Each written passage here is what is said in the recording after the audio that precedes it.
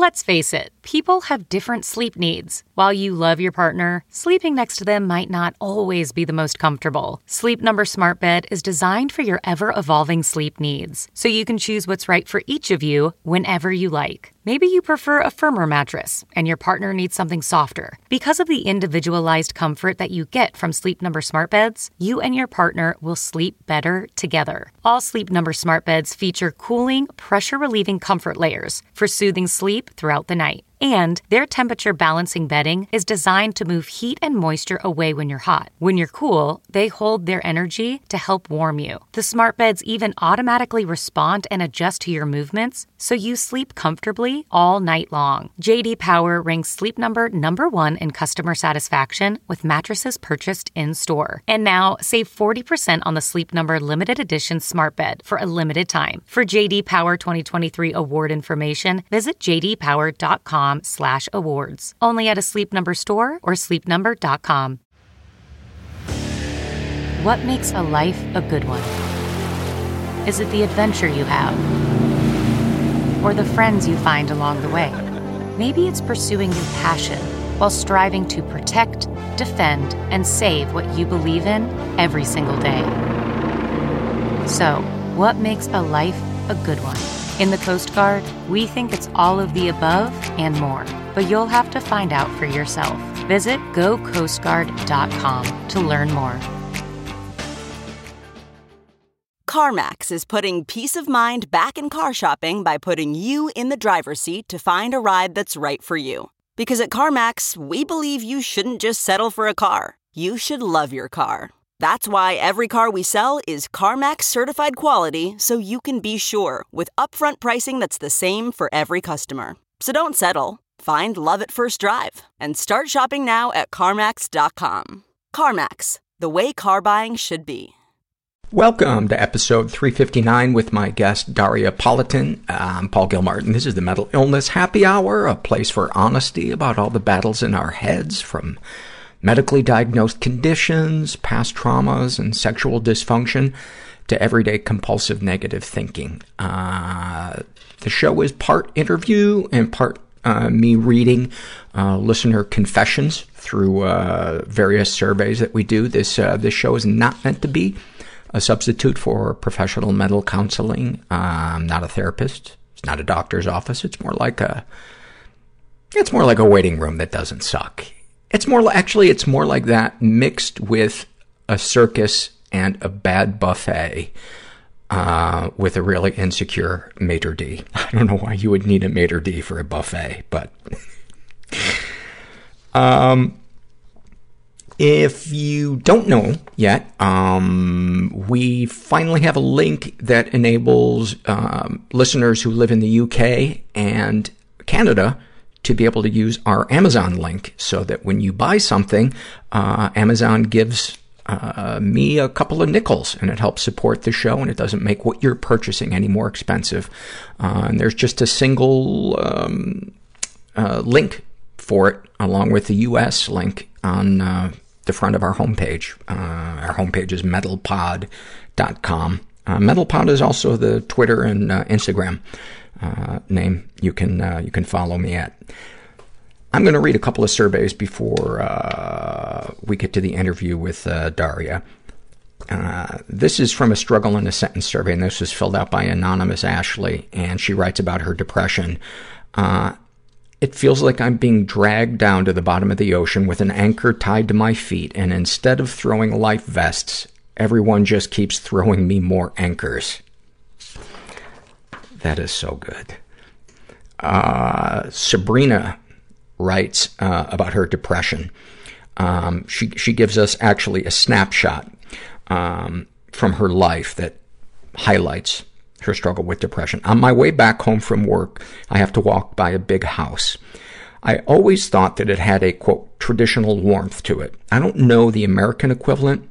It houses a group of children under the care of social workers. I catch glimpses of their lives through the year, learning how to ride a bike, eating snacks, and doing their homework outside when the days are getting warmer, hanging homemade Christmas decorations in the garden. But most of all, adults providing structure, but also understanding and kindness. simple and peaceful moments of daily life that I've never experienced. And here I am, a 30-year-old woman, fascinated, sad, envious, trying not to stare, and sometimes getting too overwhelmed, then crossing the street and wiping away the tears. I dread that time of year. I love it, and I dread it. Wow, that one really, boy, you captured a feeling right there that I think so many of us that came from emotionally fucked up households can really, really relate to. Thank you for that. Christmas has always felt so phony to me because I never got the feeling of joy outside of opening a present, which I don't think, is really what the spirit of Christmas is supposed to be about.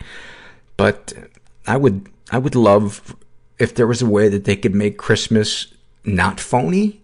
That would be awesome. Maybe dysfunctional families, they can start making Christmas ornaments for us. Oh, what is that on the tree? Is that a little ambulance? That's so cute. Oh, what, a little wheel? What is that? Oh, the cycle of abuse. That's nice. That's nice. You could send out Christmas cards, but instead of a picture of you, it would be pictures of families that you envy. And on the inside of the card, you could just write how you plan to numb your sadness about not being a part of that family this year. I'm going to eat ice cream. I'm still battling ice cream. Oh, my God. Let's not talk about it. Let's not go there. I don't know who that guest of the show was that just popped in, but this is a struggle in a sentence filled out by a guy who calls himself Too Far Gone, about his alcoholism and drug addiction, like a warm blanket on a cold night. About his sex addiction, my hands are so tired. About his anger issues, fuck you. Snapshot from his life. I've stretched and stressed every relationship I've had. Now, even my family is shutting me out. I don't know how to be social and refuse to bring people into my dark, sad world. I hate affecting others' mood with my sadness. I want to seek help, but I know I'll just bullshit my way to normalcy. The only thing I really want are the meds, but I know I would have to interact with a person to get them. In the past month, I've thought of 4 different ways and 6 different locations to kill myself. Maybe it's just the holidays. Thank you for that survey, that last part. I don't know if you intended that last sentence to be funny, but it made me laugh. I had a couple of thoughts about this. The first one is, if you really are a drug addict or an alcoholic, meds are not going to help. My psychiatrist refused to treat me until I dealt with my alcoholism, and I'm grateful because I think I probably would have drank myself to death or shot myself. And I had to get sober to even begin to have a chance to find meds that work. And don't try to judge anybody out there that wants to change. A part of that might be asking for help and surrendering to the reality that help might come in a form you haven't predicted or you might not be crazy about. But it might be the best thing that ever happened to you. You can't ask for help and then try to manage all the aspects of being helped. That is, you're working at cross purposes. And I see it happen all the time in support groups. People that they just want to kind of cherry pick what they want to do. Well, if only what we wanted to do could keep us healthy, we wouldn't have to ask for help. There's a phrase in a lot of support groups, which is contrary action, and so much of recovery involves contrary action. But it also brings about contrary feelings, like instead of sadness, joy or peace or other things. This is a struggle in a sentence filled out by Secretive, and she writes about her depression, clinical. It feels like I am so far behind everyone who is succeeding, and I will never catch up. About her anxiety, I'm speeding in a car with no brakes, approaching a busy intersection. Snapshot from her life. My anxiety and depression have gotten so bad that once during a panic attack, I felt the need to bang my head on the floor in order to get myself to calm down. It worked, but I do not feel good about that technique. Your guys' surveys are an early Christmas present to me. Especially the Shame and Secrets, or the Struggle in a Sentence surveys this week. You have managed to put like an awfulsome moment within these surveys. It's like a what do they call it? Turduncan? What is it? The chicken inside of a turkey with, I don't know, like a mint in the ass of a pigeon inside of I've taken that bit far enough. This is a happy moment filled out by a woman who calls herself Trying to Heal. And she writes, yesterday I spent the day with my wife. We went to a museum. Both her and I get anxiety when we're around a lot of people and loud sounds. And usually that gets the best of us and ruins our time. Not yesterday. We didn't get frustrated or overly anxious while kids were running around and screaming, doing regular kid stuff, or when the other adults would run into us and make us feel like we didn't exist. I felt so proud of us that we didn't let it ruin our amazing day. After the museum, we just talked with each other until we fell asleep. The best part of that was my wife wasn't on her phone while we were talking, and I felt so important and listened to. It was truly the best day I've had in what feels like years. I love things like that, where they're just nice and simple and yeah. A nice day for me actually involves a lot of the same things you just described, but in a different order. In my thing, I'm forced to go to the museum. I fall asleep at the museum, and then I'm listened to, and we get to leave, and I feel free. I get museum legs. I don't know if anybody else does, but 45 minutes, it usually, honestly, not even 45 minutes, I'd say about 10 minutes of looking at Greek vases, and that should be, for people that have insomnia, they should just have somebody come to your home and start talking to you about a Greek vase, and you would be asleep in seconds. This is just a portion of a Shame and Secrets survey filled out by Lex. And I wanted to read this. She writes, and she had been molested by her father. And she writes, sometimes, though, I just want someone to push the feelings away, and I can't do it with my family, because even though they are aware it happened, I never gave them any details and wouldn't want to discuss it with them.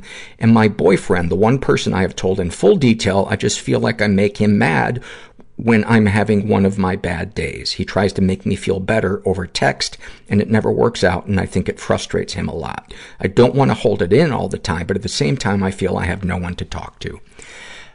This is a really, really common problem, and in my marriage, this was a problem for the first 15 years of it, because I didn't realize my ex-wife, but my wife just wanted me to listen. She didn't want me to try to fix her. And I imagine your boyfriend probably thinks that you're asking him to solve some type of problem for him. So maybe let him know, I'm not looking for you to do anything except listen to me and help me feel validated, and remind me that you love me. This is a struggle in a sentence filled out by, I love this name. No, I can definitely take criticism. The tears mean nothing. about her bipolar depression. Each time the hole seems even deeper. Each time it's harder and harder to pull myself out. And each time people get more frustrated and less willing to help. About her social phobia. The only thing that scares me more than people is not being scared of people. That's when they hurt you. About her dermatillomania. I didn't do well on my in-class essay. My professor says I didn't write enough. I say it's difficult to hold a pencil when the skin is missing from your fingertips. About being a sex crime victim. I have you listed in my phone just to be sure I'd never answer. Your profile pic is a big red X, and the name that shows up is no, no, no, no, no. Thank you for sharing that. JF, in talking about her anxiety, writes, very physical, in my chest, up my neck, clenched teeth, a lot of physical pain from being so tensed up, muscular and stomach pain. I constantly find myself driving and squeezing the shit out of the wheel for no reason. And I keep reminding myself, you don't have to grip the wheel so hard. I don't know what it is. Like I was cooking yesterday and I had a spatula. It was a plastic spatula, and I was just doing something so hard, the spatula snapped in half. I don't understand why. I suppose we're filled with anxiety, and that's one way of letting it out. I don't know, but it fucking sucks when you're not even aware of that. And then about her BPD, borderline personality disorder, she writes, it feels like my mind is being ripped in half. I have an image of my heart as shattered glass that gets taped together and shattered again. I also have a wall I cannot breach, maybe more of a vault. I don't know what's in there, but I can't touch it. I got a firm no from inside me, but not like a thought, a feeling. Thank you for that. That seems like a really, really great distilled description from what I've heard people who have borderline personality disorder describe. I love when you guys fucking knock it out of the park with a struggle in a sentence. Let me tell you about one of our sponsors, Omaha Steaks. They sent me a package last week, and I bought a new grill, and I invited my buddy Carlos and his girlfriend and Carlos's son and his girlfriend over. And let me tell you what was in the package. 2 filet mignons, 2 top sirloins, 2 boneless pork chops, 4 boneless chicken breasts, 4 kielbasa sausages, 4 burgers, 4 potatoes au gratin, 4 caramel apple tartlets, 1 Omaha Steaks seasoning packet, plus 4 additional kielbasa sausages. It was awesome. Obviously, the 5 of us didn't eat all of that, but we sampled all the different things, and it was so good. And one of the things that I like is they give you a little cooking guide. So let's say you want your filet cooked medium rare. It tells you how many minutes on the first side, when to turn it, and then how many minutes on the second side. So I was able actually to grill all of this stuff and have it come out done perfectly. And it was delicious, and everybody loved it, and they carried me off on their shoulders. That last part might not be true, but I highly recommend it. And for only $49.99, you can get that family gift pack that I just told you about when you go to omahasteaks.com and enter my code MENTAL in the search bar. That's 75% off that you're getting there, and it's exclusively for you guys, the listeners.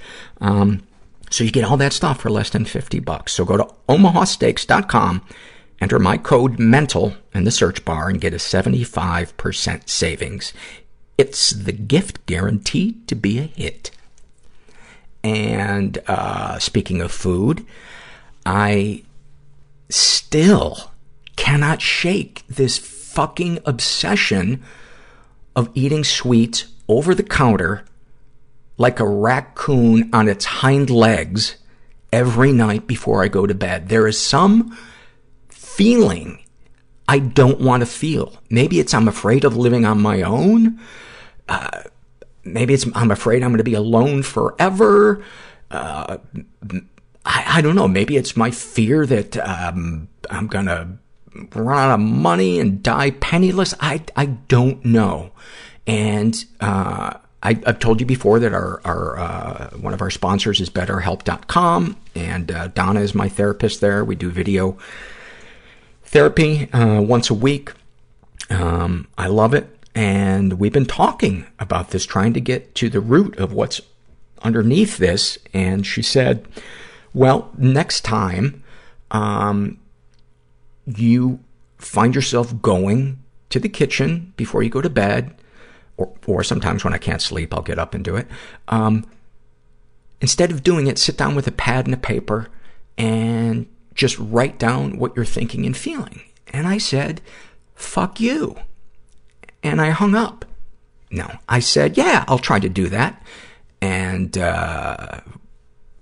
tried to judge to see if she believed that I would ever actually do that. If the feeling is so fucking uncomfortable when I crave that sugar, and I don't crave it any other time of the day. I don't even think about it. I don't know. I'm sure there are other people that relate to that, but I'll let you know if we make any progress on that. And as I mentioned, BetterHelp.com, they're a sponsor. If you want to try them, I highly recommend them. Go to BetterHelp.com/mental. I'll put links to all this stuff on the show notes for this episode on our website.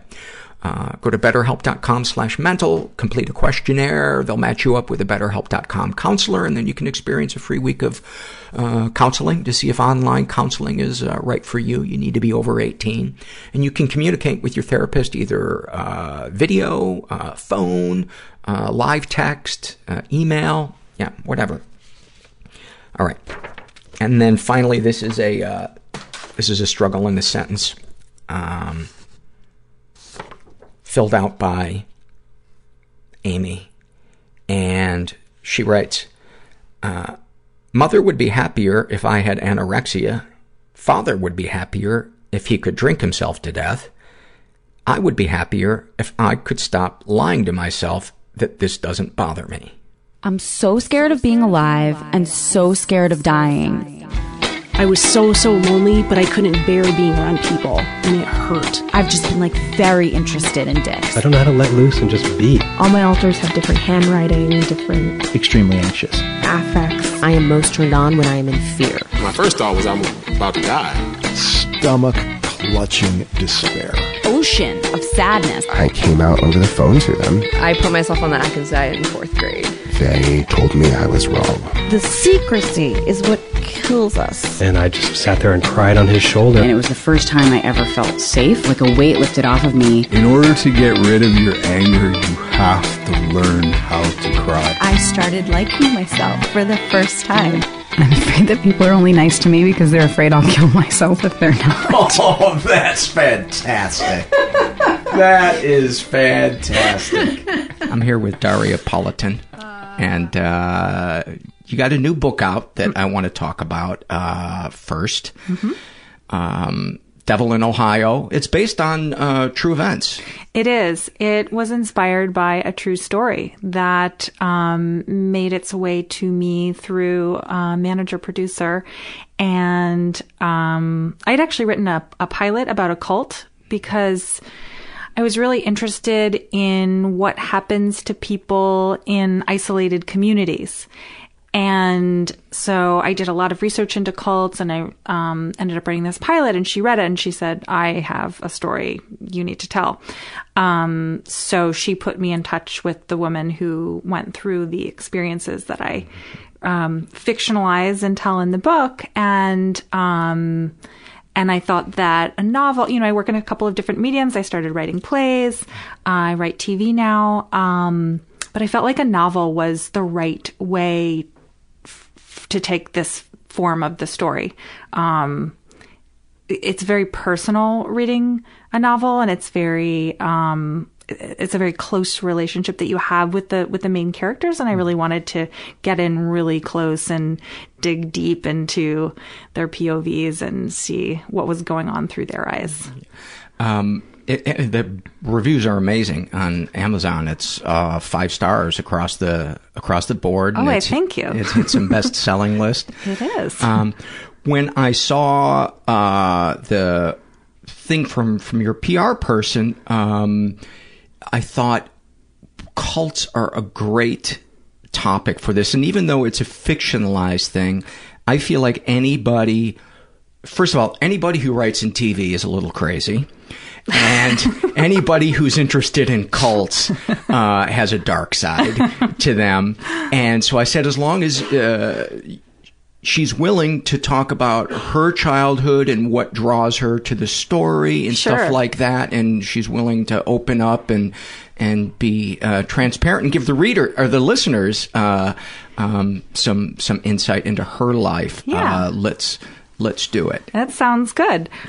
Where do we start? You're also a playwright. You've had a lot of success. You won a Kennedy Center Award for Best One-Act Play. Yes, I started out as a playwright. I grew up in Boston. I went to Boston University undergrad. I did theater there, and I wrote my first play there. You got your MFA at Columbia too, right? I did, in playwriting, yeah. So... yeah, I wrote my first play. They produced it for the Kennedy Center American College Theater Festival. It won. It got published. I said, "Ooh, I like this playwriting thing. Yeah. This door's opening. I think I'll step through this one."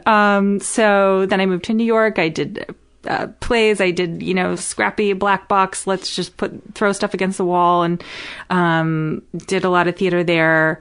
Got my master's in playwriting from Columbia, and then eventually, while still keeping my hand in playwriting, became interested in TV because I felt like TV was a really expanding medium that was starting to have really complex characters and stories. And with the number of outlets for streaming and storytelling opening up, they're telling more and more nuanced and it's amazing niche stories. It's incredible. Amazing. What a golden age for TV. It's funny because Edge used to be something that when it was the big three, they avoided. Totally. And now it's like, you better have Edge if you want to grab viewers. Totally. I wrote a pilot that started with like a raunchy, rough sex scene, and I thought, oh no, this is probably too much. And my agent was like, all pilots right now are starting with raunchy, rough sex scenes, so maybe you can find something different. I was like, oh, okay. Wow, I'm passé. Who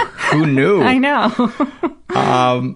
What was your home life like growing up as a child? If you can share kind of any seminal moments or just kind of vignettes from your life that you think are emblematic of childhood. I grew up in outside of Boston with my mom and my sister, and my dad he passed away this summer. I'm so sorry. Thank you. He was from Egypt, and had a lot of family in the UK and Europe, and so I grew up traveling a lot, and I grew up traveling. I've been to 5 continents. I just grew up with a very feeling that it was easy and to move around the world, and I grew up around a lot of different cultures and languages, and so I think that had, looking back, a big effect on me. And I also went to like a Waldorf school, which is very creative and artistic, and my parents got separated and subsequently divorced, but starting from when I was about 3 or 4. So I think like with the instability of the home life, even though my mom always really encouraged my own creativity. I would write stories, I would draw, she was always getting me a new crayon set or markers and sketchbooks. And so I think because of the instability that I grew up with, I was kind of an introvert, and I lived in the world of stories in my head, and I created those spaces in my imagination. What were some books or TV shows or things that really kind of caught your attention and made you feel like I'm not alone in this world? Good question. I didn't watch TV when I was really little, except for like Sesame Street and 3-2-1 Contact, and there was one segment of one of those shows called MathNet, which I really loved, and they solved... That says everything. ...problems. That says everything. We can wrap this whole thing My up. math. We're done talking about your childhood. We know all we need. All we need to know. Yeah. We even know the things that people said when they picked on you. No, but go ahead. Yeah, I really liked myths. I really liked, I used to like recreate, books where I would like write an illustrative like St. George and the Dragon, or like, Norse myths, Greek myths. I really liked those kind of, otherworldly, I liked, Camelot, Sir Lancelot, yeah, I built, like in 3rd grade, we had to build homes as like a project, and I built a castle with like real rocks. Like I was really into, I never thought about that. That's very interesting. I was really into castles and medieval culture, I guess because it's very like brave and valiant, and part of me needed to connect with that to feel brave and valiant in my own world that was challenging as a child to grow up in. Where do you think the need to feel valiant was? What do you feel like you needed to be brave against? Loneliness, isolation, not having a dad in your life as much as you wanted? Yeah, I think it's a defense against the loss. Yeah. A defense against the feeling of being abandoned, or the instability of someone coming in and out of my life. If I had that inner strength and groundedness and was brave and valiant like Sir Lancelot, then that wouldn't affect me, where my dad was, if he was with us or away, or, so... Yeah. Did you ever think or feel, if I could be more, my dad would be in my life more? Or did you not take it personally? Did you try to present things to him in the hopes that it would make him... Yeah. I mean, my dad was very smart, and I think that I tried to show off my intellect. I used to ask him to quiz me and ask me questions so that I could answer them and he could see that I was smart. And it's interesting now, looking back at the path that I've chosen in my own psychology and why, and then sort of like having an understanding of where that comes from. I mean, I'm in one of the most difficult paths of work there is, but I just... Littered with dysfunctional control freaks. Sure, but I like the challenge of it. I thrive. I love it. I thrive in it because it's worth it to me to be able to tell stories. But yeah, I've picked something where I am my own version of Sir Lancelot. That's so beautiful. Yeah, it's funny. Becoming a creative person is like an attempt to go through therapy, but you get paid. Yeah, I do both. Hold that thought, because I do want to know the things that you touch on in therapy and how that has helped you. You know, one of the reasons I started this podcast is I thought somebody needs to be a cheerleader for getting professional help and demystifying and destigmatizing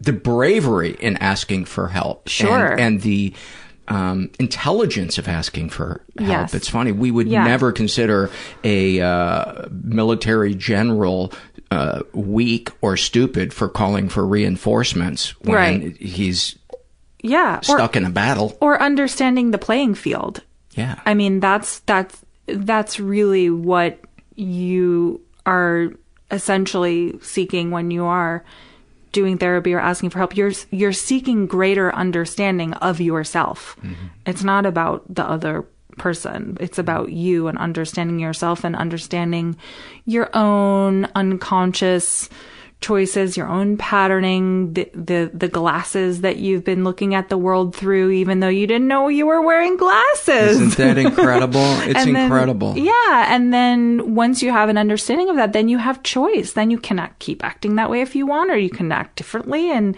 it really frees you up once you have an understanding. I mean, the general's going to look at the strategy. The general, I work on a CIA show, so, which is coming out soon. Yes, Jack Ryan. Jack Ryan. Yeah, it's coming out next year on Amazon. But nobody goes into battle without having an understanding of what the goals are and understanding the playing field. And well, Custer did. Sure. And he had it coming. What a prick. Seriously, what a fucking prick that guy was. If you read anything about him, he was just a racist egomaniac. Sure. Yeah. Well, as opposed to all the other people that decimated Native American culture that were great people otherwise. He was really nice. Yeah. He had a good side. Just like Hitler, he put on a nice parade. Everybody overlooks that. Did you know he was an artist? And he was a vegetarian. You eat meat. He wouldn't hurt a fly. You eat just meat. A Jew. You're worse than Hitler. I don't think I've never thought that to myself. So you prizing your intellect and feeling a sense of power that in that as a kid.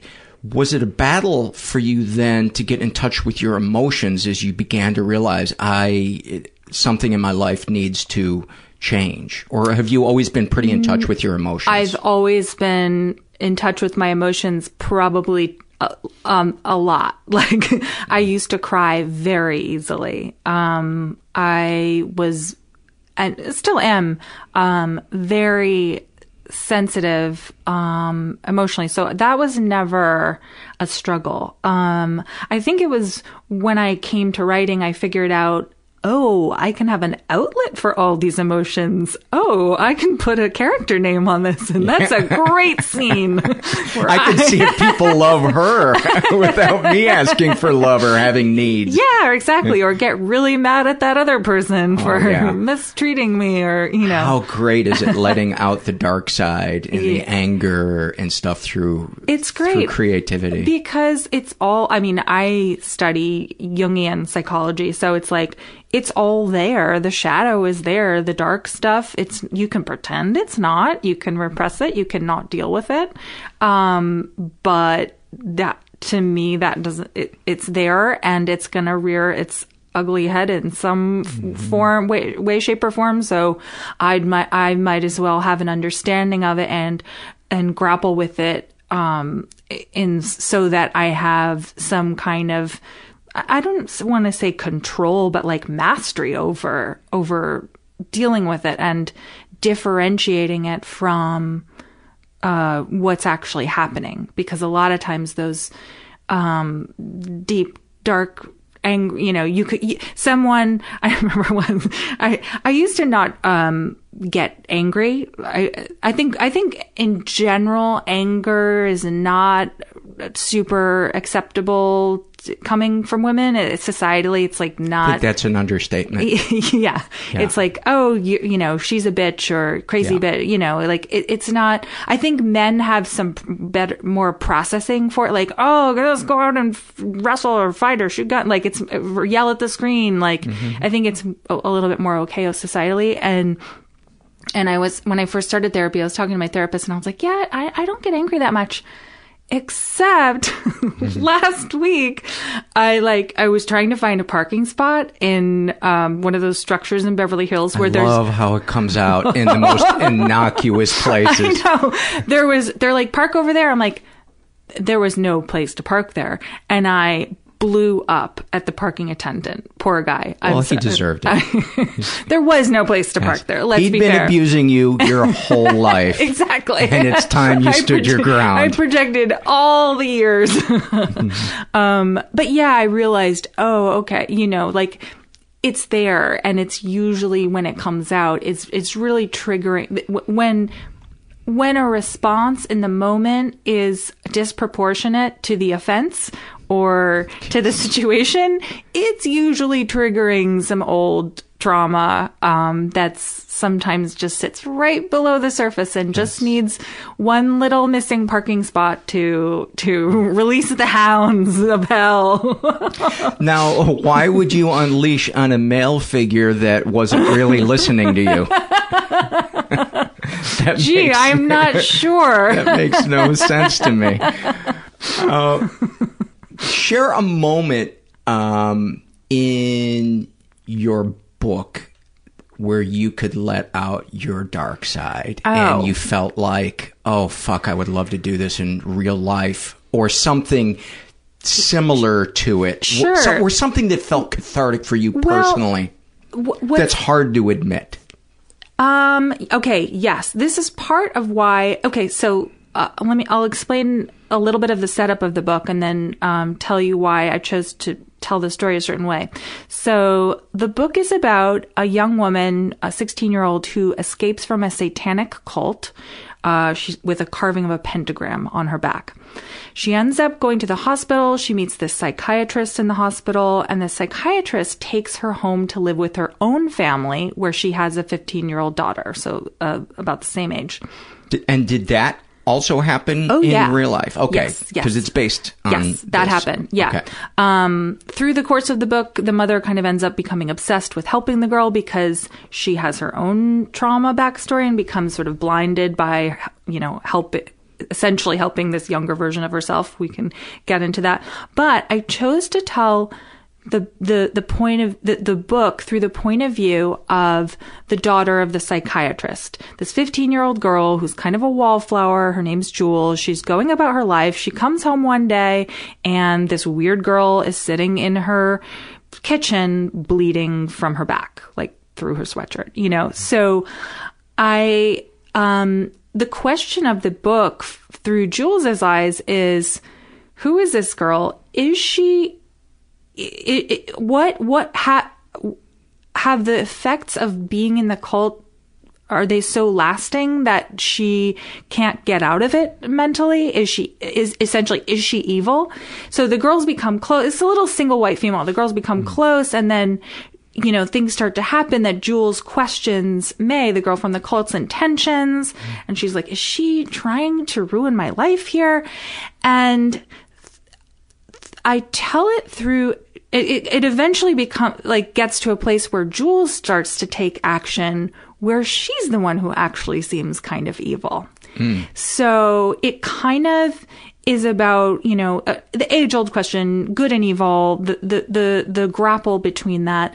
But really, I wrote it through Jules's first-person point of view because it's really an interior monologue of her expressing her deep, dark feelings about, you know, this girl in her life, and eventually taking over her life, and eventually stealing her mother's love, eventually, you know, fracturing the family. And it goes dark, and she is mean and jealous and angry, and all of these dark feelings come out because we are in Jules's interior monologue, things she would never say out loud. And it's interesting. Some people, I try not to read too many the reviews online, but it was interesting to hear some remarks of like, oh, Jules is so she was so petty and jealous. But I'm like, no, I'm not. No, exactly. Exactly. But like, and no, you're like, what do you really think of your coworker who took the last fucking donut? Like, I mean,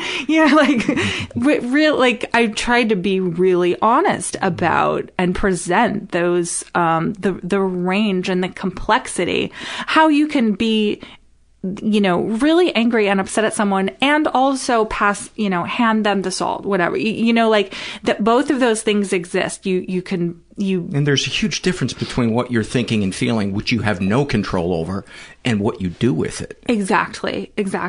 I mean, if people could hear our thoughts, exactly, we'd have no friends, or everybody would be friends. Right. Yeah, I'm not sure which one.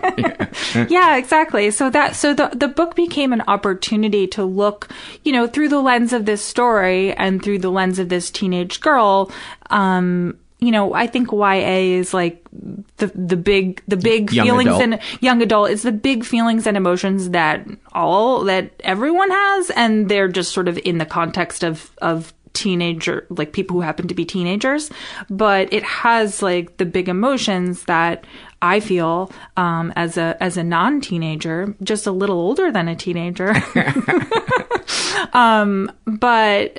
But yeah, it was an opportunity to really explore, for me, like those deeper, darker feelings that come up. Share some, if you're comfortable, some things that are difficult for you to say, here's a situation where here's what I was thinking and feeling. Oh my goodness. And this informed. And you don't have to name necessarily the name of the person that you had these feelings towards or the situation, but sure. Well, I mean, I can, what comes to mind very easily is, I'm in a very competitive field, and, it's very easy for me to feel jealous and competitive, when I hear about, a friend selling a show or writing this movie or getting nominated for something. Like, those feelings are right there. I think, as I've matured and been able to articulate that those things trigger that for me, I can have those feelings. I know where they come from. I can tell you where they come from.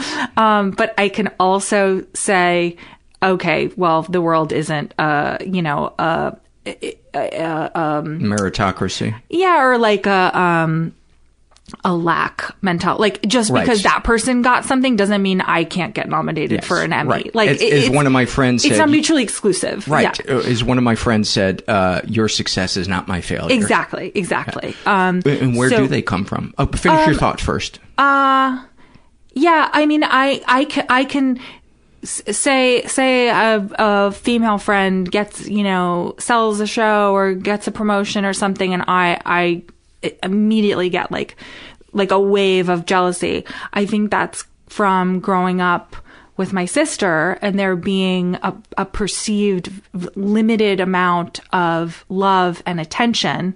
So the little kid in me gets very jealous because I want, mommy and daddy's love too, and there's not enough to go around, and I got to get mine. Like, there was my chance, and she took it. Yeah. So that's the feeling that it triggers, even though it's just essentially a colleague who sold a show. Great. There's 449 other shows on TV, and there'll be more, so when I can differentiate it, then I can, not, cellophane my extreme triggered reaction of really old hurt, old feelings, old pain onto the current situation. And I can differentiate them and be like, oh, okay, you're feeling your sister stuff. Okay, great. And then like, oh, congratulations. So-and-so, like, that's great. Like, you worked hard. You deserve it, great. So, have you ever had the thought pop into your head when somebody you were jealous of experiences a downfall or something being canceled? It's the same thing. It's the same thing. I think that's the same response of like, oh, she's down. Time for me, like finally I can step over her, her wriggling body as she sobs. And stride toward Netflix.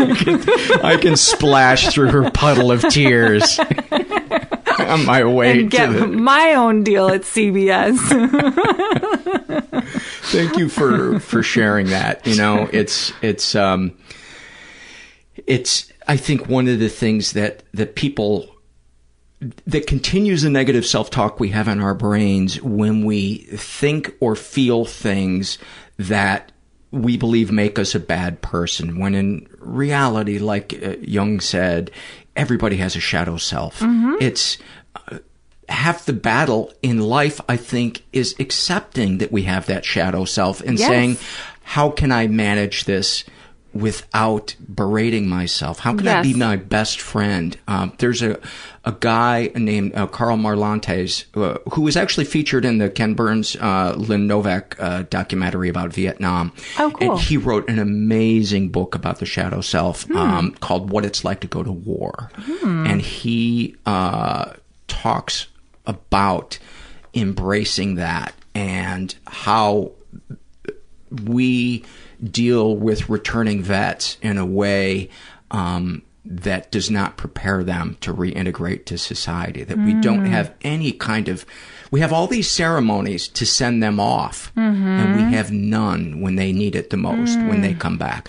We don't have it when a woman goes through childbirth, or especially loss during childbirth or miscarriage. We don't have anything. We're just like, here's a Hallmark card. Good luck to you. Hey, hide out until you're better. Yeah, because I'm uncomfortable with emotions. Exactly. There's such a lack of emotional modeling in our society. I think, and I hate to be in my soapbox, I talk about this all the time, but why the fuck are we wasting time teaching algebra instead of a class on how to recognize and express your emotions, how to communicate, how to find sentences to express your needs or set boundaries? Yes. God, in my lifetime, I would love to see that change on a wide scale. Yeah. I think it would help every single aspect of our society. Yeah. Or at the very least couldn't hurt.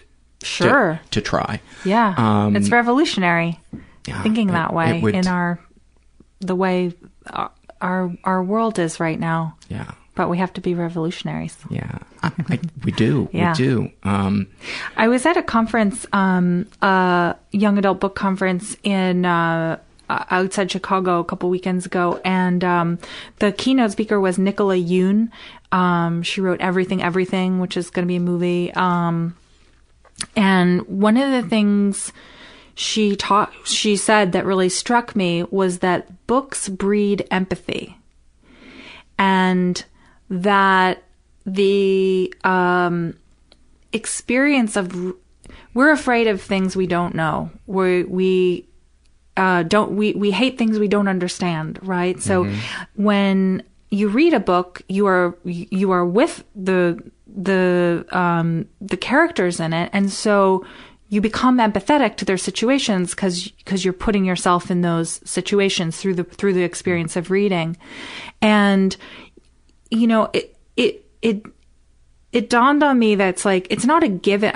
There were a lot of librarians at this conference, and I was like, they were like on the cutting edge of revolution, because reading's not a given anymore. No. There's, unless you count texts and emojis. Yes. So, and you don't always give empathy to the text, or like feel empathy. So it was really interesting to start to think about that the idea of learning how to cultivate empathy for others, for ourselves, and that's gonna take effort now. It's not built into, like you said, our educational system. It's not even necessarily coming sort of alongside just you grow up and to entertain yourself you read books or play in the play with other kids in a sandbox. Like those don't really happen as much anymore than even a couple of decades ago. So we are going to need to figure out how to address that as a whole. Otherwise, what's happening now just keeps happening, and it's this very, incendiary world where people are otherized very quickly, yes. And all the deep dark shadow things within us, if we're not dealing with them, you just project them onto the other country, other religion, things you don't understand, and it becomes very black and white and very incendiary, very quickly. And it's very, interesting times to be, looking at psychology and how we treat people. Yeah. One of the things that I would love to see change is the idea that compassion and giving someone consequences are mutually exclusive. Using it as an opportunity to say, what brought this about? Mm-hmm. What is the root of this? Mm-hmm. Yes, it's emotionally satisfying to demonize somebody who has hurt people. Mm-hmm. But isn't the most important thing to say, what can we learn, if anything, about this situation so that this doesn't happen to another person again? And I think the perfect example of this, and this may be very controversial for me to say this, but the Me Too campaign, which is a fantastic thing, but as consequences are being given to the people who are being outed, banishing them to an island for the rest of their life, is it the right thing to do to never have communication with that person again? Right. To try to pick their brain and find out why? What if there is a why? There might not be. And I'm sure many of them are psychopaths who will never tell the truth. But some of them might be people who had a darkness inside them that they didn't have the tools to deal with. And they feel tremendous shame and regret, and they want to understand. They want to get help, and try to see that other people can learn from it. You know, the whole FBI profiling thing, most of it was culled from interviews with serial killers. And if we had just killed them all and never talked to them, we would have never found out the link between the abuse they experienced as children, or the fact that some of them, you're wasting your time talking to them because they are incapable of any type of self-honesty and just love to manipulate. But shouldn't we at least give it a shot? And that requires just a sliver of compassion. Compassion and acceptance of complexity. Like, this is all like, he's bad, she's good. No, wait, no, she's bad, he's good. You know, I take it back. You know, and let's look at why this happens. You know, let's talk about what causes these kinds of behaviors to play out. Let's talk about mental health. Like, let's talk about empathy and compassion and boundaries, and or maybe also why I find myself incapable of having just a shred of empathy for this person. Is there something in my life that I haven't dealt with yet? Well, it's easier, people's defenses against their feeling their own hurt and their own pain are very strong.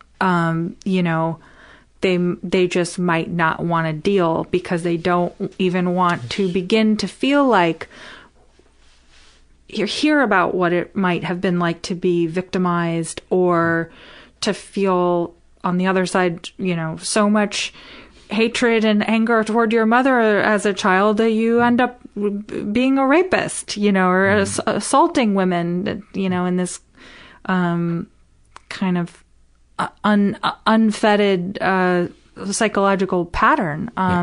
So I think people, it's easier to box it up, bad, good, not me,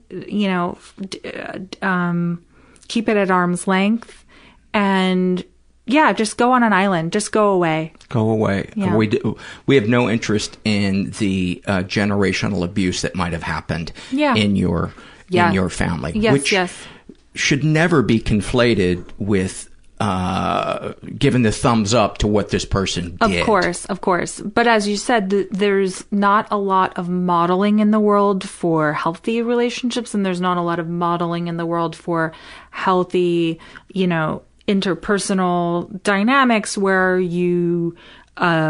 where it's okay to talk about what's going on, what's really going on, between, in an interaction that made one of you feel uncomfortable or the other one get mad or whatever. It's not cool. Yeah. And it's okay to,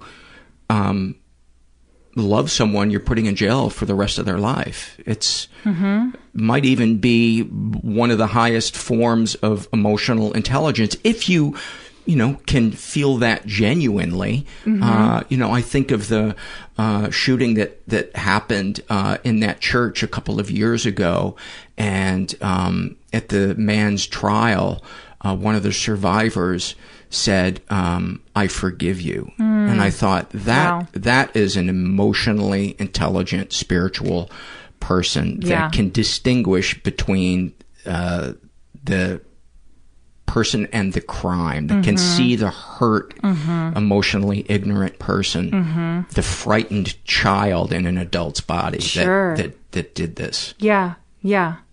And I think it's okay to hold, to me, I sometimes feel like feelings are like a chord. There's a lot of notes to them. There can be forgiveness and understanding on one level, and then there can still also be upset. There can still also be, anger, there, or victimization. Why me? Why was I there? Why did you pick me? And go back and forth. Yeah, all those things to me can exist at the same time, and do very often.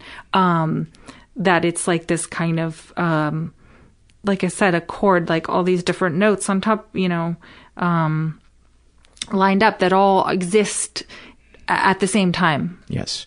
And I think if we don't process the things that we've buried in our life, we will never get to experience the freedom of being able to feel true forgiveness or compassion for people who have wronged us, which is one of the most freeing things you can experience, because hate and resentment are one of the heaviest backpacks to carry around your entire life. Yeah. And I do not advocate for telling people you need to forgive this person. That is an abusive thing to say to somebody. Right. What's more important is to say, hey, let's talk about what you're feeling. Yeah.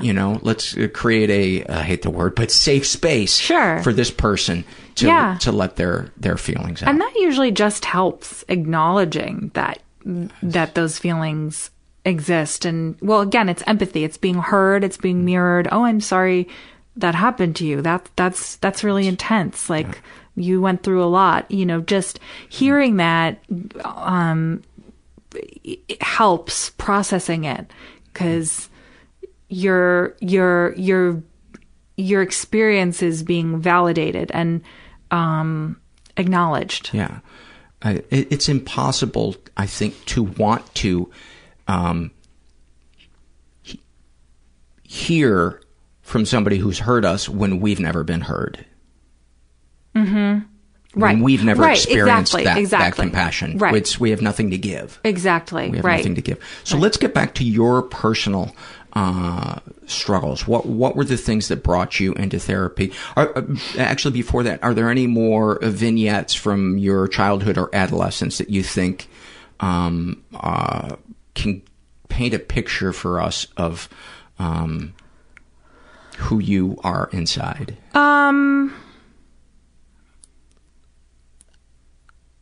I think I've always been artistic.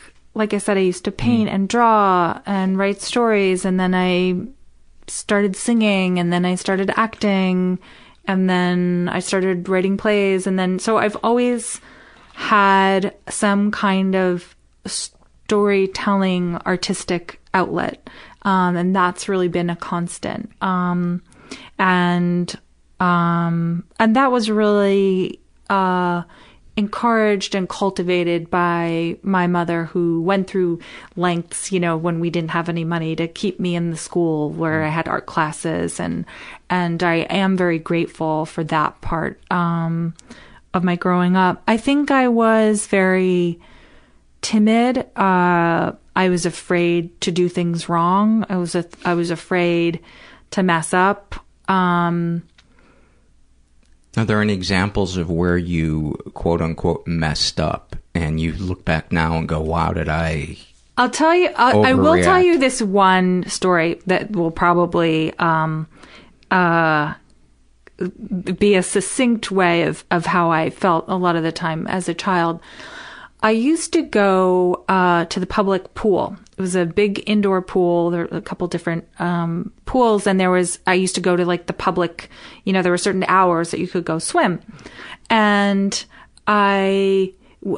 the way it worked was you went into the locker room, and the swimming session was like maybe an hour or 50 minutes or something. And between the sessions, they, everyone would clear out, they cleaned the pool, and then they'd do the 1 o'clock session, the 2 o'clock, et cetera. Bring new people in to urinate. Yeah. Probably. It was all ages swim, so probably. So for that, you would go in the locker room, you'd take a shower, and then you'd wait in this little vestibule, and then they would come and they would unlock the door, and they would let everyone into that session for swimming.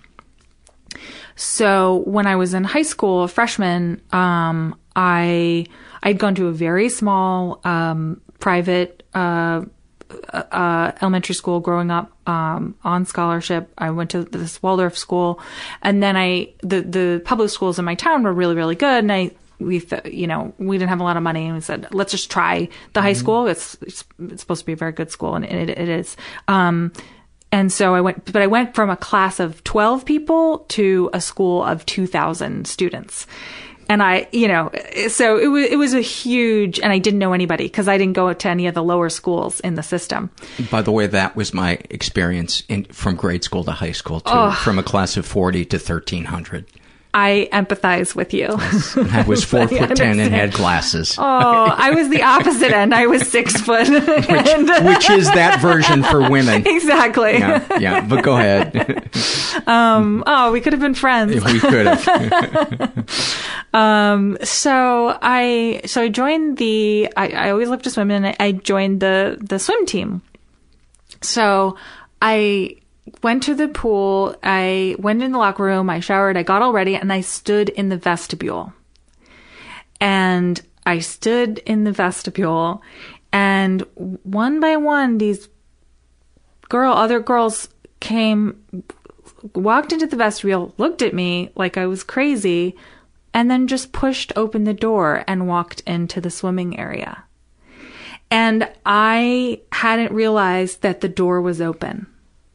And I hadn't even checked and I just was standing there wet and cold and shivering, waiting for someone to come and open the door for me.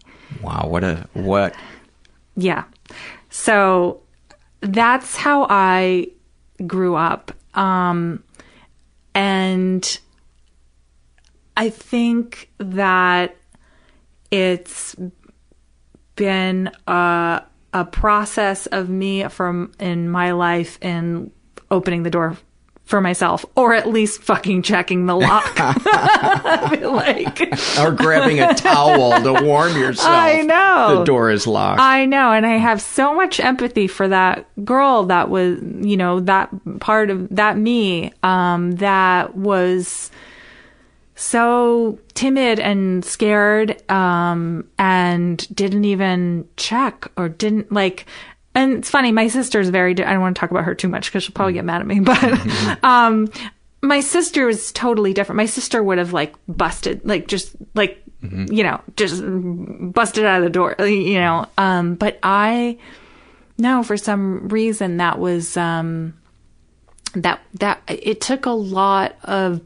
I think that theater and acting helped me put myself out there more, and I could put myself out there as a character and playing a role, and then I think through that I gained a lot more confidence and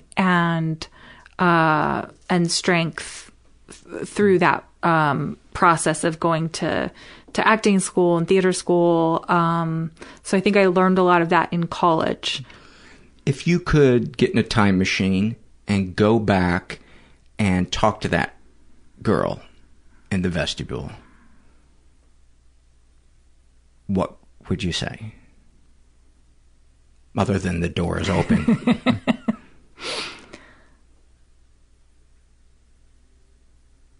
I would tell her to not be afraid.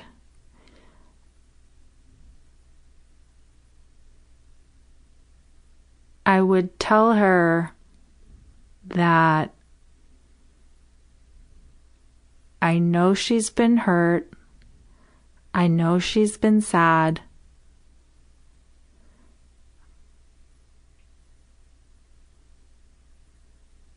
But you have to keep going.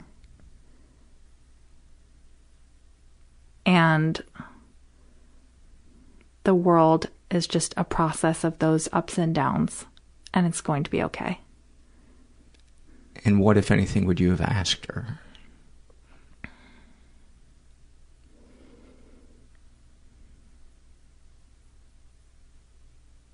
I also would have told her it's not your fault.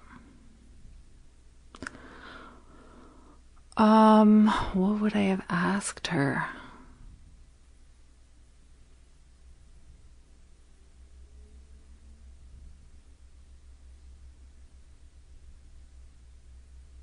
Not necessarily for your as an adult knowledge,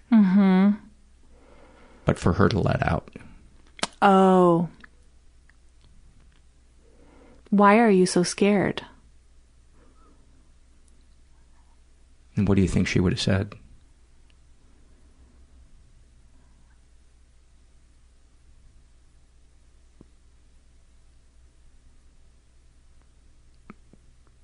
Because I'm afraid I'm going to make people go away.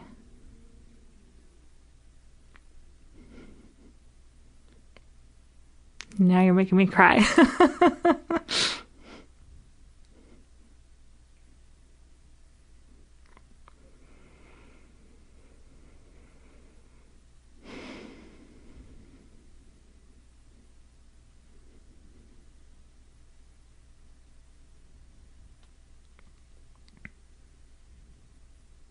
Thank you for sharing that.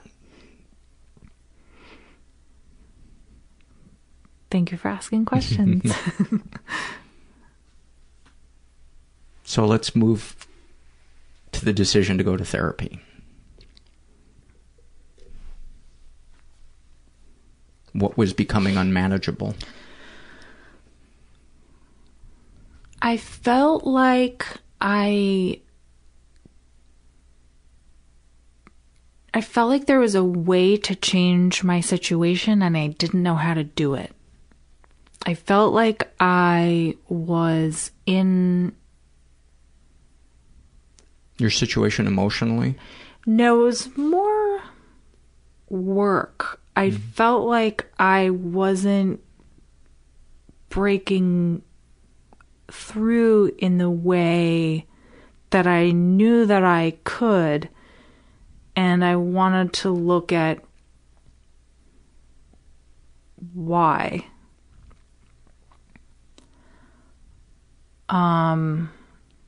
So it wasn't necessarily in a life coachy, here's the logistical things you need to do. It was more of, I feel like there's a mental or emotional block that... I felt like I kept ending up in certain kinds of situations where I had all this potential and everyone was rooting for me and on my side, but I was still an underdog. And I knew that there was something that I was probably doing or perpetuating to create that situation. So I think I learned how to see my own insecurity and perpetuating a place of victimhood and underdog and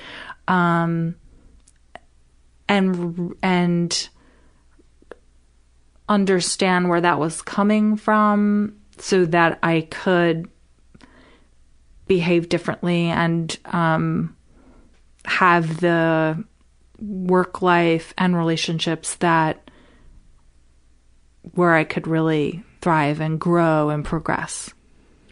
Almost like you were living in the castle and you hadn't grabbed your sword and ventured out That's yet. That's right. Yeah. Yes. Yeah. You're becoming... one of the things my therapist said to me early on, which was really inspiring, was you have to become the hero of your own story.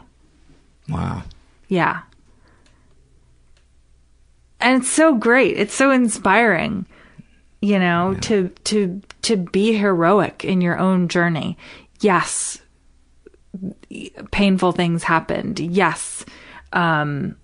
It was a hard road, being a writer and an artist, and there were many lean years, but I had to pick up my sword and fight for myself and take on the nobility that there is in being your own advocate, your own defender, your own leader.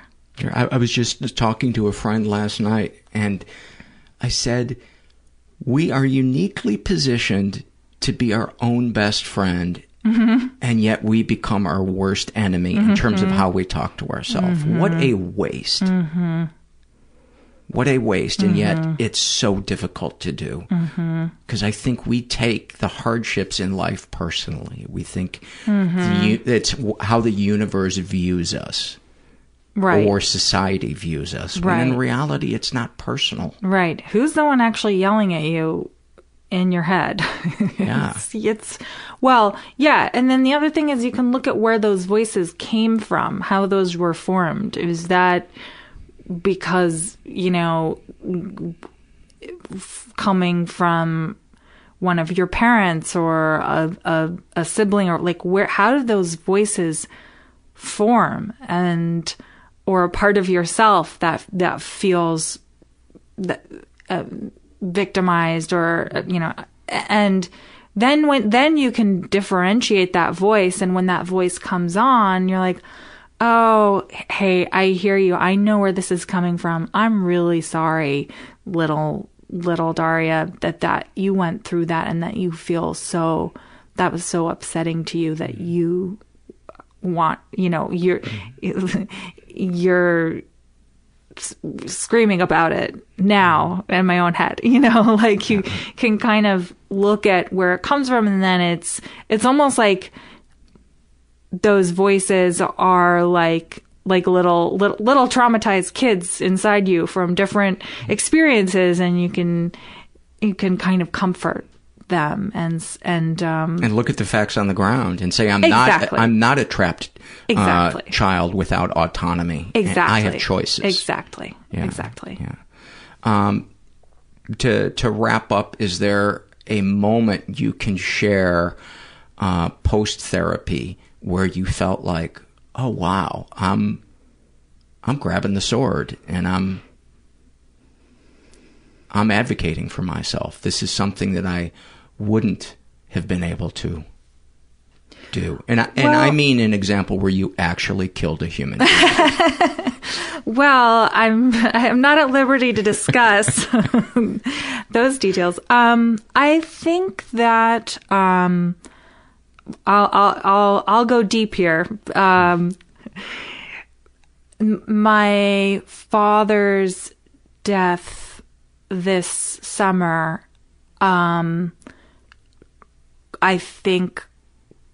was extremely painful, and I think could have been really debilitating to me. But through therapy and understanding that the hurt and the trauma and the pain was actually, yes, it was triggered in the present with my relationship with him and with, could come up, in other situations, but that the wounds are from the past. And so a lot of the upset that I felt, day to day, he wasn't part of my life. Day to day, he was nearly 87. He had a very long life. He did a lot of things in his life, led a very full life.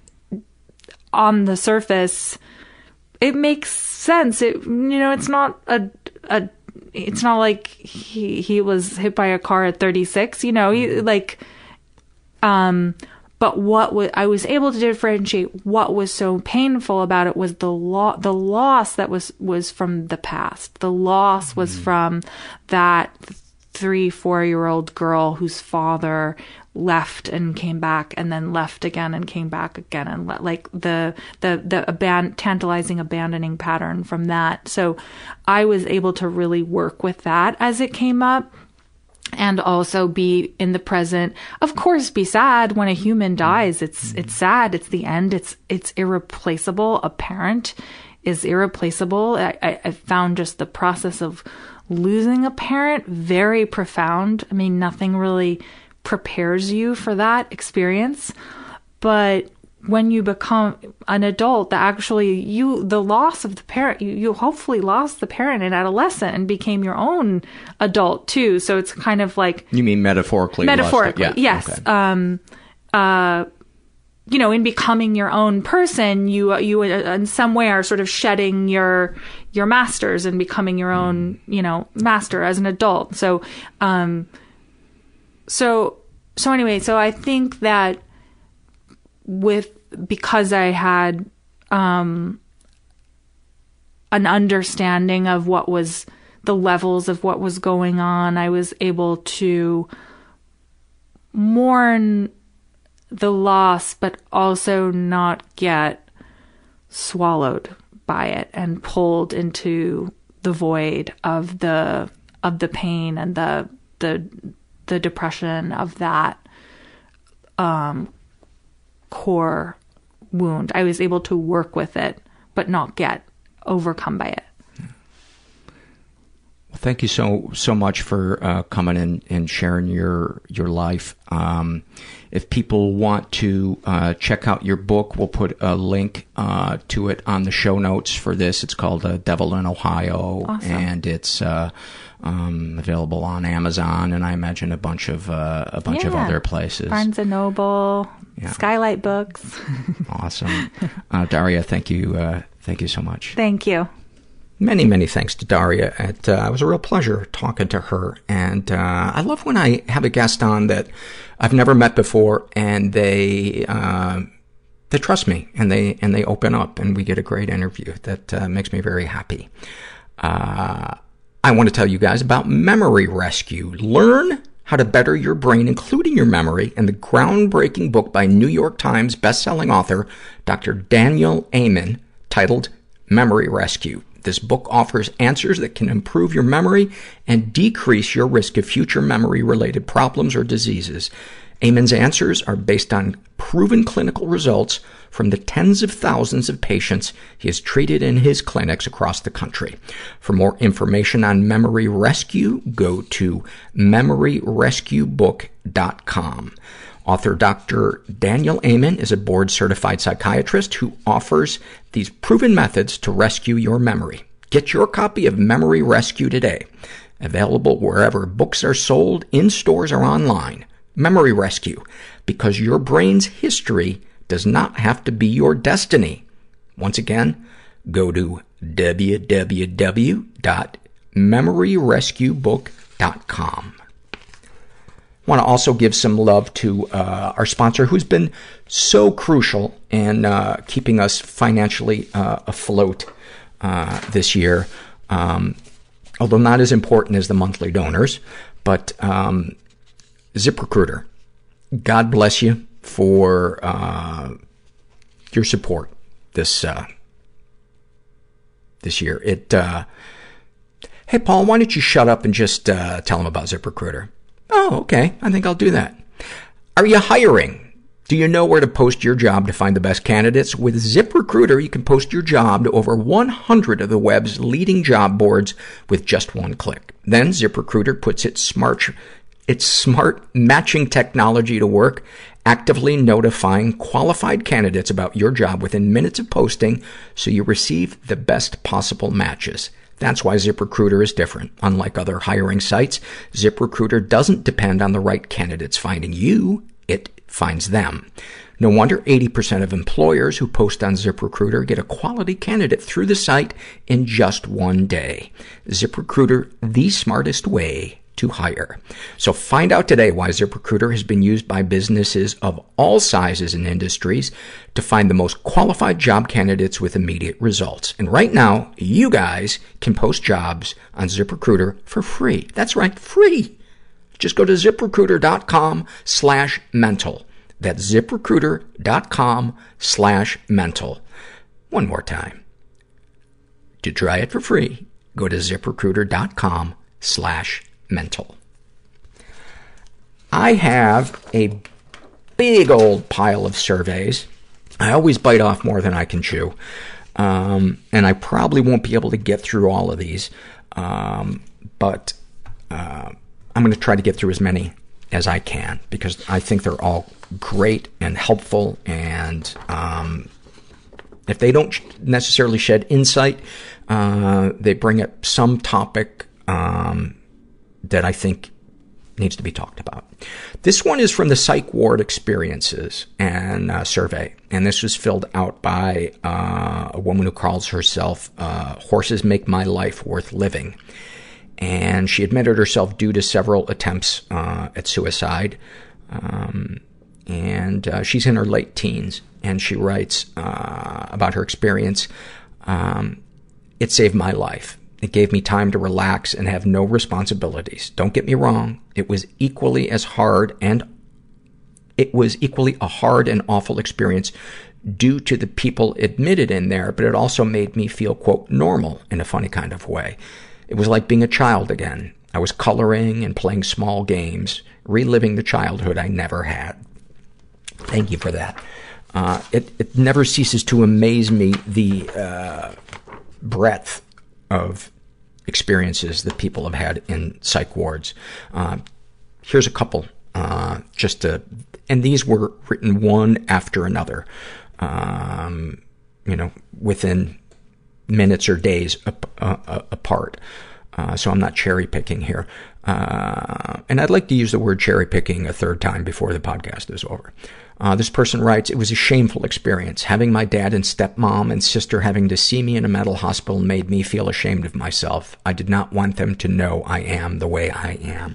I would imagine that has a lot to do with why you're experiencing so much mental stress, is the feeling that you can't be your authentic self around them. Another person wrote, good experience, intensive group therapy, 20 hours a week, and the environment gave me the time to pause, which I hadn't had in a while. Lots of people also struggling helped me to feel less alone, and everyone was very nice. Another person writes, it was scary. I had to be committed for a few days. I felt isolated and like I was thinking and feeling too much. Another person writes, yes, it helped. It helped keep me from hurting myself. I felt safe, but was heavily medicated. Group was good, but didn't really touch on what I was needing. And then this one was filled out by a guy who calls himself Thanks, and he had bipolar mania 3 times, and an adverse reaction to blood pressure medication 1 time. He thought it was mania, but it was not. He was released after a couple of days. But he writes, when you DVR a show and fast forward through commercials, I believe you can press up to 4 arrows for the fastest speed. I was at 7 arrows and needed to slow down or die. The hospital and lithium helped. I remember standing at the window and watching my wife walk away through the parking lot on the 4th of July. It felt like my life was being sucked away through a straw. I recall being strapped to a gurney and getting a shot and having the lights turned off. A half hour later, they returned and I was still awake. The nurse left the room and complained to a coworker. We shot him up with enough Haldol to knock out an elephant, and it didn't faze him. Other fond memories include playing ping pong with someone that claimed to be a hitman and fearing for my life, and being asked out on a date by an anorexic woman and feeling so sad and sorry for her. My most shameful moment was asking a beautiful, confident lady why she was in group since she seemed so confident, and she told me that she was raped in a parking lot and had been through 30 reconstructive surgeries and needed help. I have never felt worse or dumber in my life, and am very sorry for being abrupt and thoughtless. After my 3rd hospitalization, they recommended alcohol and drug counseling. Not sure what took so long. I've since quit drinking pot and cigarettes, replaced it with yoga, painting, and crystals/stones for meditating, and it's the best I've ever felt off the booze, weed, and cigarettes. The cigarettes may have been the most disruptive for my mind. You know, I've never tried the whole crystals, stones things, because it always just seems so Sedona, sandals and robes, new agey horse shit. But people I know and respect say that there's something to crystals. So maybe I should try it instead of mocking it. And thank you for your survey. I appreciate that. This is a happy moment filled out by a guy who calls himself, is that a Vega or a Pinto? So he's over 40. And his happy moment, he writes, I can honestly say very little compares with the joy I get from a drive with my daughter to our favorite sushi joint or bookstore while listening to 1970s hard rock. I love hearing about or witnessing moments where parents are being just present with their kids. They're not trying to fix them. They're not trying to turn them into superhumans or be their best friend, and, without boundaries. Thank you for that. That was really sweet. This is from the babysitter survey, and this is filled out by a woman who calls herself Ferris Wheel.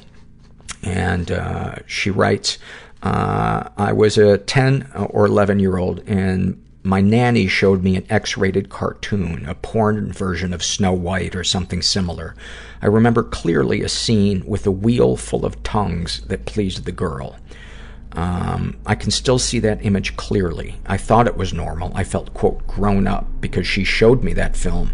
I wasn't aroused, too young, I think. Remembering these things, what feelings come up. I'm worried that she and or her husband abused me and that I don't remember. I feel shame that I didn't have the guts to tell my mother, but I guess I was afraid she would yell at me, so I kept the secret because I thought that wasn't a bad thing. I kept this secret until weeks ago that I mentioned that to my boyfriend. Listening to the podcast helped me to be more open. Thanks about that. Do you feel any damage was done? And she writes, fuck machines are my favorite porn fetish, but not sure if it's because of what happened. Everything felt so natural and harmless that day. That is one of the things that's so mind-blowing about the relationship between trauma and how we felt at the time that something happened. And, you know, I always say it's the ripples much more than the event that are the tough part. This is a struggle in a sentence filled out by Amy. And about her binge drinking, she writes, like diving into an endless pool of champagne where I never have to feel and I convince myself I'm as good as I pretend to be. About having developmental trauma, she writes, like I'm a 12-year-old dressing in grown-up costumes, that somehow I've never fully graduated to an adult. That any kind of intimacy or vulnerability is to be feared because everyone leaves, dies, or hurts you. The world is not safe. And then a snapshot from her life. I won a national award, the biggest one I can get for the job that I do. A true career highlight that I've worked towards for decades. I was on television accepting it. The next day, I saw pictures of myself on TV and was so disgusted by my own appearance, I spent the next 3 days locked in my own head in a cycle of thought that just said, you don't deserve this. You're an embarrassment. Everyone is embarrassed by how disgusting and fat you are. They pity you. You got this award out of pity. Can you imagine saying that to somebody else? The fucking things that we say to ourselves. It's, and we're positioned to be our own best friend, and we do just the opposite. Thank you for sharing that. I've mentioned before how, when I pick the surveys for a given week, there's always some type of theme that kind of presents itself. Incest was the theme of the handful of, surveys I went through for this week. And this one is mentioned in a, struggle in a sentence, survey. I don't normally give trigger warnings because I feel like this podcast essentially would need a trigger warning every 5 minutes. But this one gets a little bit graphic. Tiana writes the snapshot of, well, let me give you a couple of struggles she has in addition to being a survivor of incest. About her depression, she writes, I just want to sleep. About her anxiety, everyone is watching and judging. And snapshot from her life that highlights her issues or struggles. And she has dialogue written between her and her brother. Brother, just do it. Me, I don't want you to pee in my mouth. Brother, I won't. Just suck on it. Do it before mom and dad get home. If you lick me, I'll lick you.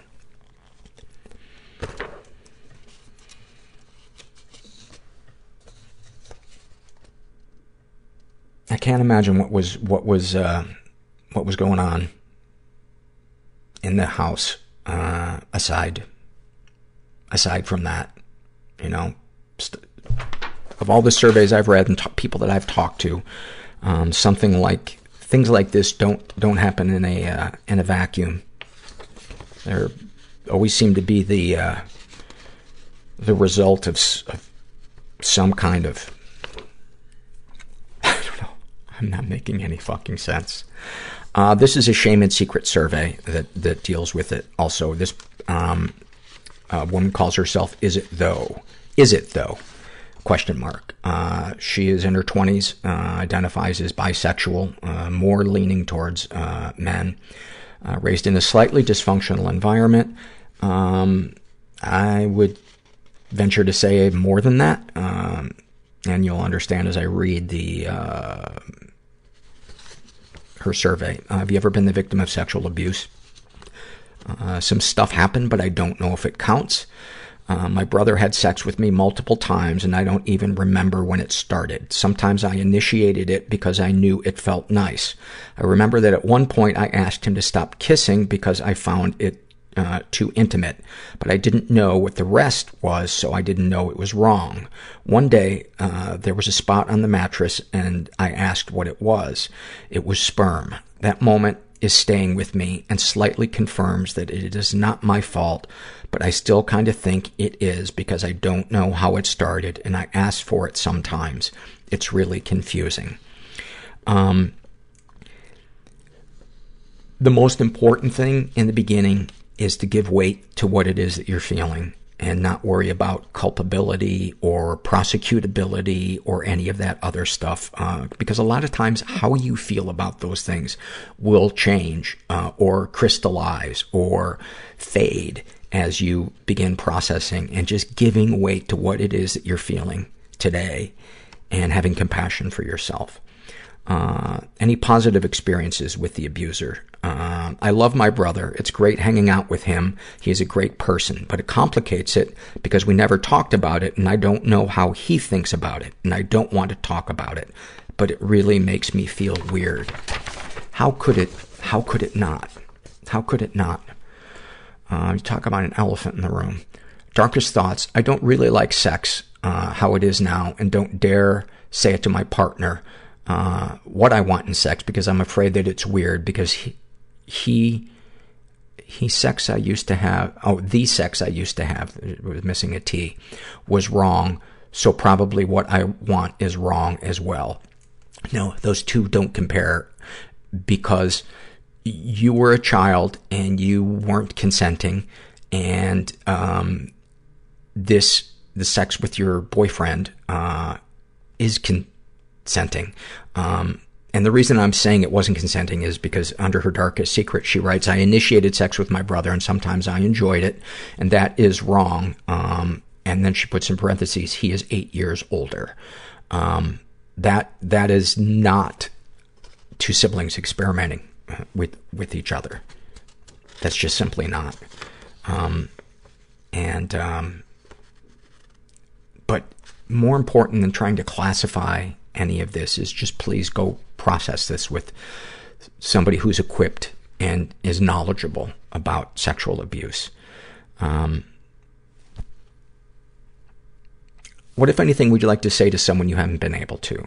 I was sexually abused, it was incest, and it wasn't my fault. I want to say it and want to believe it, but I just don't believe it, and like my life is fine now, so why destroy someone else's life? This isn't about you destroying your brother's life. This is about you saving yours. This is about you taking care of you. And what you just described, I want to believe it wasn't my fault.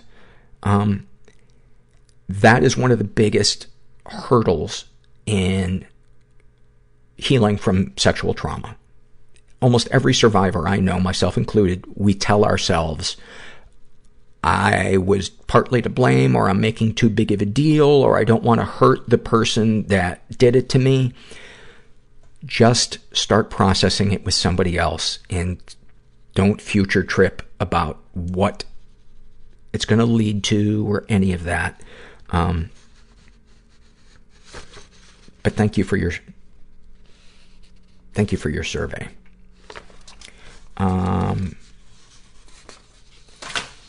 This is a struggle in a sentence filled out by Moaning Lisa, and she writes about her PTSD.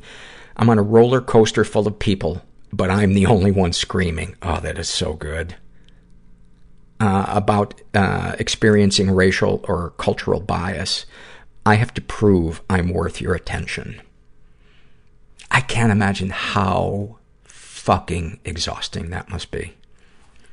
And having probably anxiety every time you're in a situation where you feel like I can't fuck up here, because then I'm going to play into some idea they have of a group of people or me. This is a happy moment filled out by I'm Your Grandma Now. And she writes, when I was about elementary school age, my grandmother, Mimi, would always read stories to me, which fostered my love of reading. As I grew older, I became more distant and didn't like the story sessions so much anymore, so she read to me less and less. With a lack of visitors and being chair-bound, Mimi's mental health had been on the decline, with a rapid increase in Alzheimer's symptoms. Recently, though, I was taken to a mental facility that highly traumatized me and made me realize just how important my family was to me. I was living out of state when this happened. I convinced my family to move Mimi into an assisted living facility down the block from us, where I visit her 3 or more times a week. I know how hard it must be there for her, based on my own experience. But I found an immense joy in being able to spend time with her again. This time, though, I'm the one getting to read stories to Mimi. That's beautiful. It's amazing how there can be such beauty in things that on the surface are horrible. And that's kind of life. That should be the dysfunctional Christmas ornament, is a Godiva chocolate wrapped in dog shit. And it just says life. I can't imagine that selling very well. But I would like to see the pitch meeting at Godiva. Hey, folks, please, hear me out. Hear me out. No, stop checking your shoes. It's the ornament I'm holding. This is a struggle in a sentence filled out by Frances, and about her depression. She writes, she has major depressive disorder. Life is just unloading the dishwasher and folding laundry and changing your tampon every day until you die. What's the point? That is one of the greatest descriptions of depression I think I've ever read. I remember when my depression was at its worst, looking at a dish, a sink full of dishes, and thinking, I will kill myself before I wash those. That is what an effort everything felt like. That feeling is why I wound up going to get help. I could no longer deny that something was not right with me. When it's like dishes or suicide, and you have to think about it. This is the other shame and secret survey that I alluded to, that deals with incest. This is filled out by a woman who calls herself Silent Angel. She is straight, in her 20s, raised in a stable and safe environment. I would question that. Ever been the victim of sexual abuse? Some stuff happened, but I don't know if it counts. When I was a child, my sister taught me that if I hump my hand, it feels good. She eventually had me laying down while she humped me. We took turns on each other. I didn't know this was wrong until I mentioned it to my same-aged cousin, who was mortified by it. My memory is obviously fuzzy, but I definitely remembered that. And also, in 6th grade, my sister asked, "Remember what we used to do when we were younger?" To which I replied no, and went into my room. She's been physically and emotionally abused. I was abused in a past relationship. Back to the childhood thing. 2 weeks ago, my grandpa died suddenly. I went home for a week to help out. I was at the local bar getting drunk with my cousin. She said to me, "I think your sister sexually abused my brother." This freaked me the fuck out. They have a 10-year age difference. I believed that this behavior was only between us all these years. I had a memory a few days ago of her humping my brother while he cried. My mind is racing, thinking about everything my sister has done to my family up until today. I'm worried there is possibly something wrong with me and that I'm misremembering. It would seem really unlikely that you're misremembering all of this stuff. Any positive experiences with the abuser? I currently live with my sister. She makes me keep her secrets, and do, because I don't want to upset my mother. Darkest thoughts. I fear that my sister is molesting her son or abusing him in a mental way. Darkest secrets. I'm worried about my brother and whoever else my sister may have abused. My brother is openly gay, and I fear this has something to do with our childhood. Sexual fantasies most powerful to you. Lesbian fantasies. It makes me feel gross. What, if anything, would you like to say to someone you haven't been able to? I would ask my brother if he remembered anything about our sister when we were young. What, if anything, do you wish for? I want to stay sober and finish nursing school so I can support myself. Have you shared these things with others? Just a little bit with my cousin. It went all right because we were drunk, but she was well receiving. How do you feel after writing these things down? I don't feel like I'm answering the questions correctly, but it's kind of healing. Any comments to make the podcast better? I'm a new listener, but so far so good. The dude has a soothing voice. There's no right or wrong to filling out the questions, and I wouldn't have picked your survey if I didn't find it moving or compelling or important to talk about. There's so many important surveys that you guys fill out that I could never even get to. So trust me, there's any survey that I am reading on the air is definitely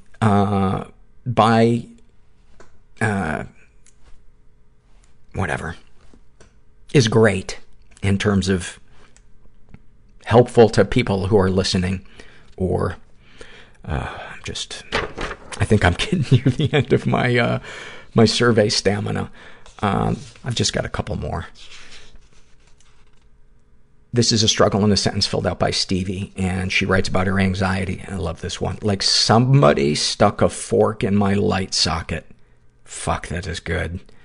About her OCD. Why use the fidget cube that I bought on Amazon when pulling out my hair is free?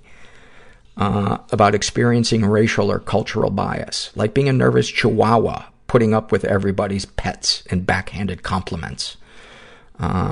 And this is a good one, and we've never had somebody fill one out about this, but the struggle of being out of work.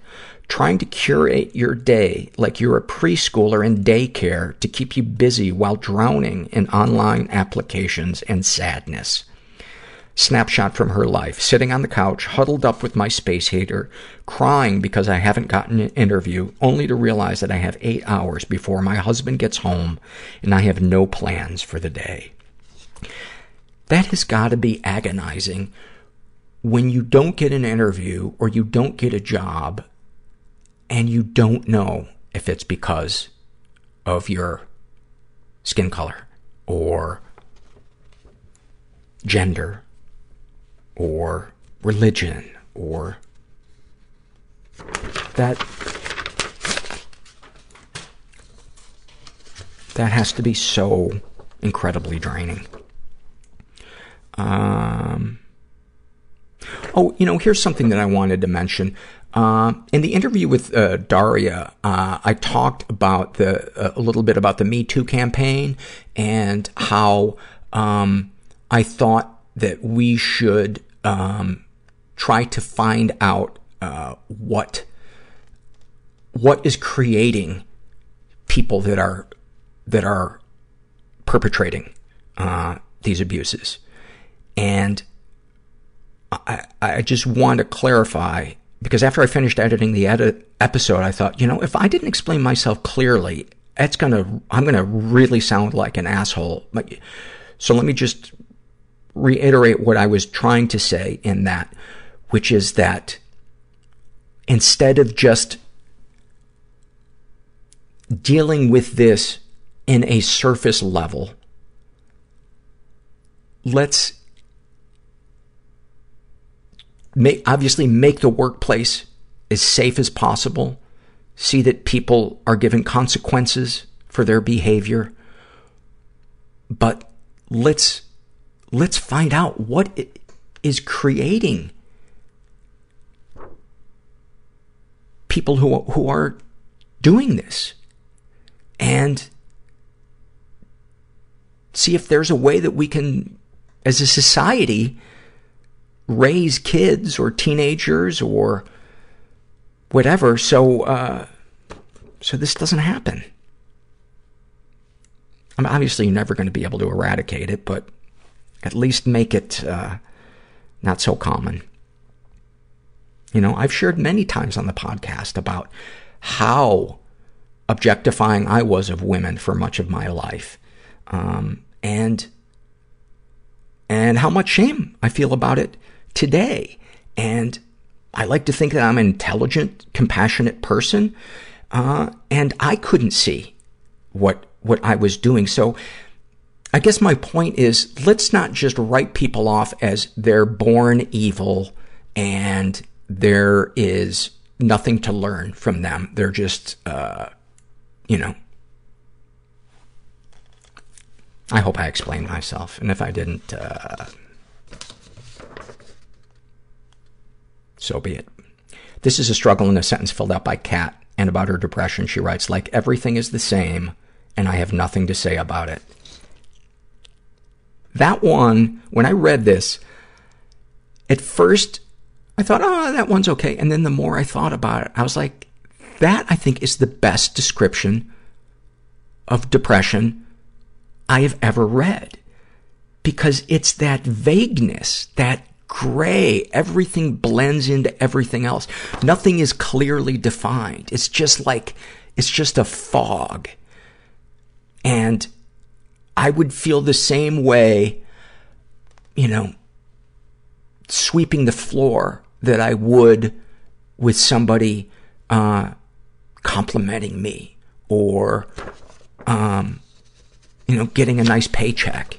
It was just like being enclosed in a plexiglass box where you can't feel a difference between anything and you can't find the words to say it. Thank you for that one. I fucking love this one. This is an awfulsome moment filled out by Sad Sack Sam. And she writes, when I was 10, my parents took my sister and I to Disneyland. It turned out to be one of the worst and most memorable family vacations. By the way, there's a survey also called Vacation Arguments, and I would say probably 1 out of every 10 of those involved Disneyland. Anyway, my parents were fighting the whole time, and at one point, my angry stepdad threw water on me. To top it off, at the end of the night, as the fireworks went off and the classic Disney song, When You Wish Upon a Star, played, I heard my mom coldly say, dreams don't come true. How fucked up am I that brought me joy? That made me giddy reading that. I guess because it reminds me that I'm not alone in having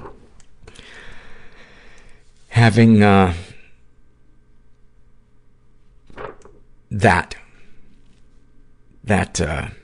fucking never know when the shoe's gonna drop in the house growing up. Never knew when the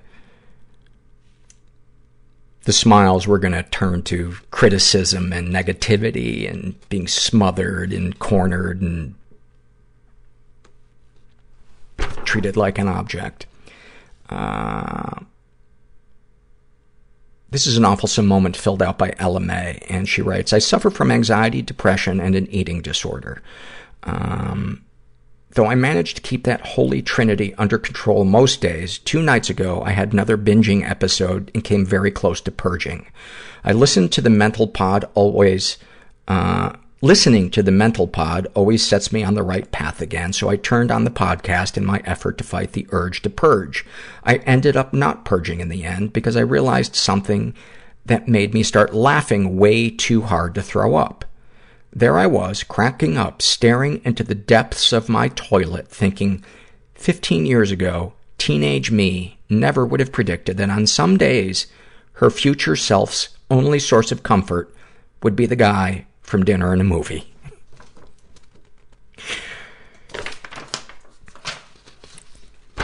How do I not read that? I'm in it. I get mentioned.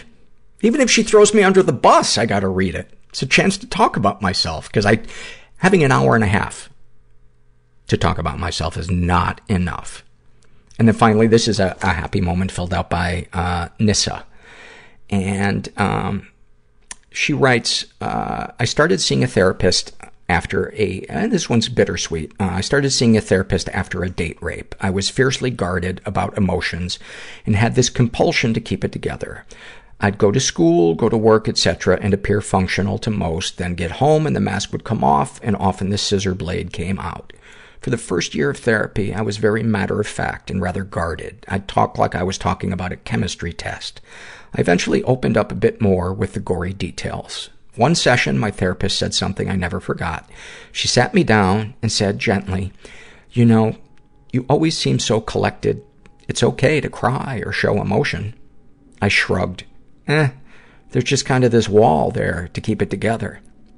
"Let's try and take down that wall," she said gently. It was then that I realized it was okay not to be okay. I agreed. I guess it's like when you nick your hand chopping celery and you bleed. It's messy and scary, but bleeding is healthy. If I didn't bleed, that would mean trouble. Exactly, she replied.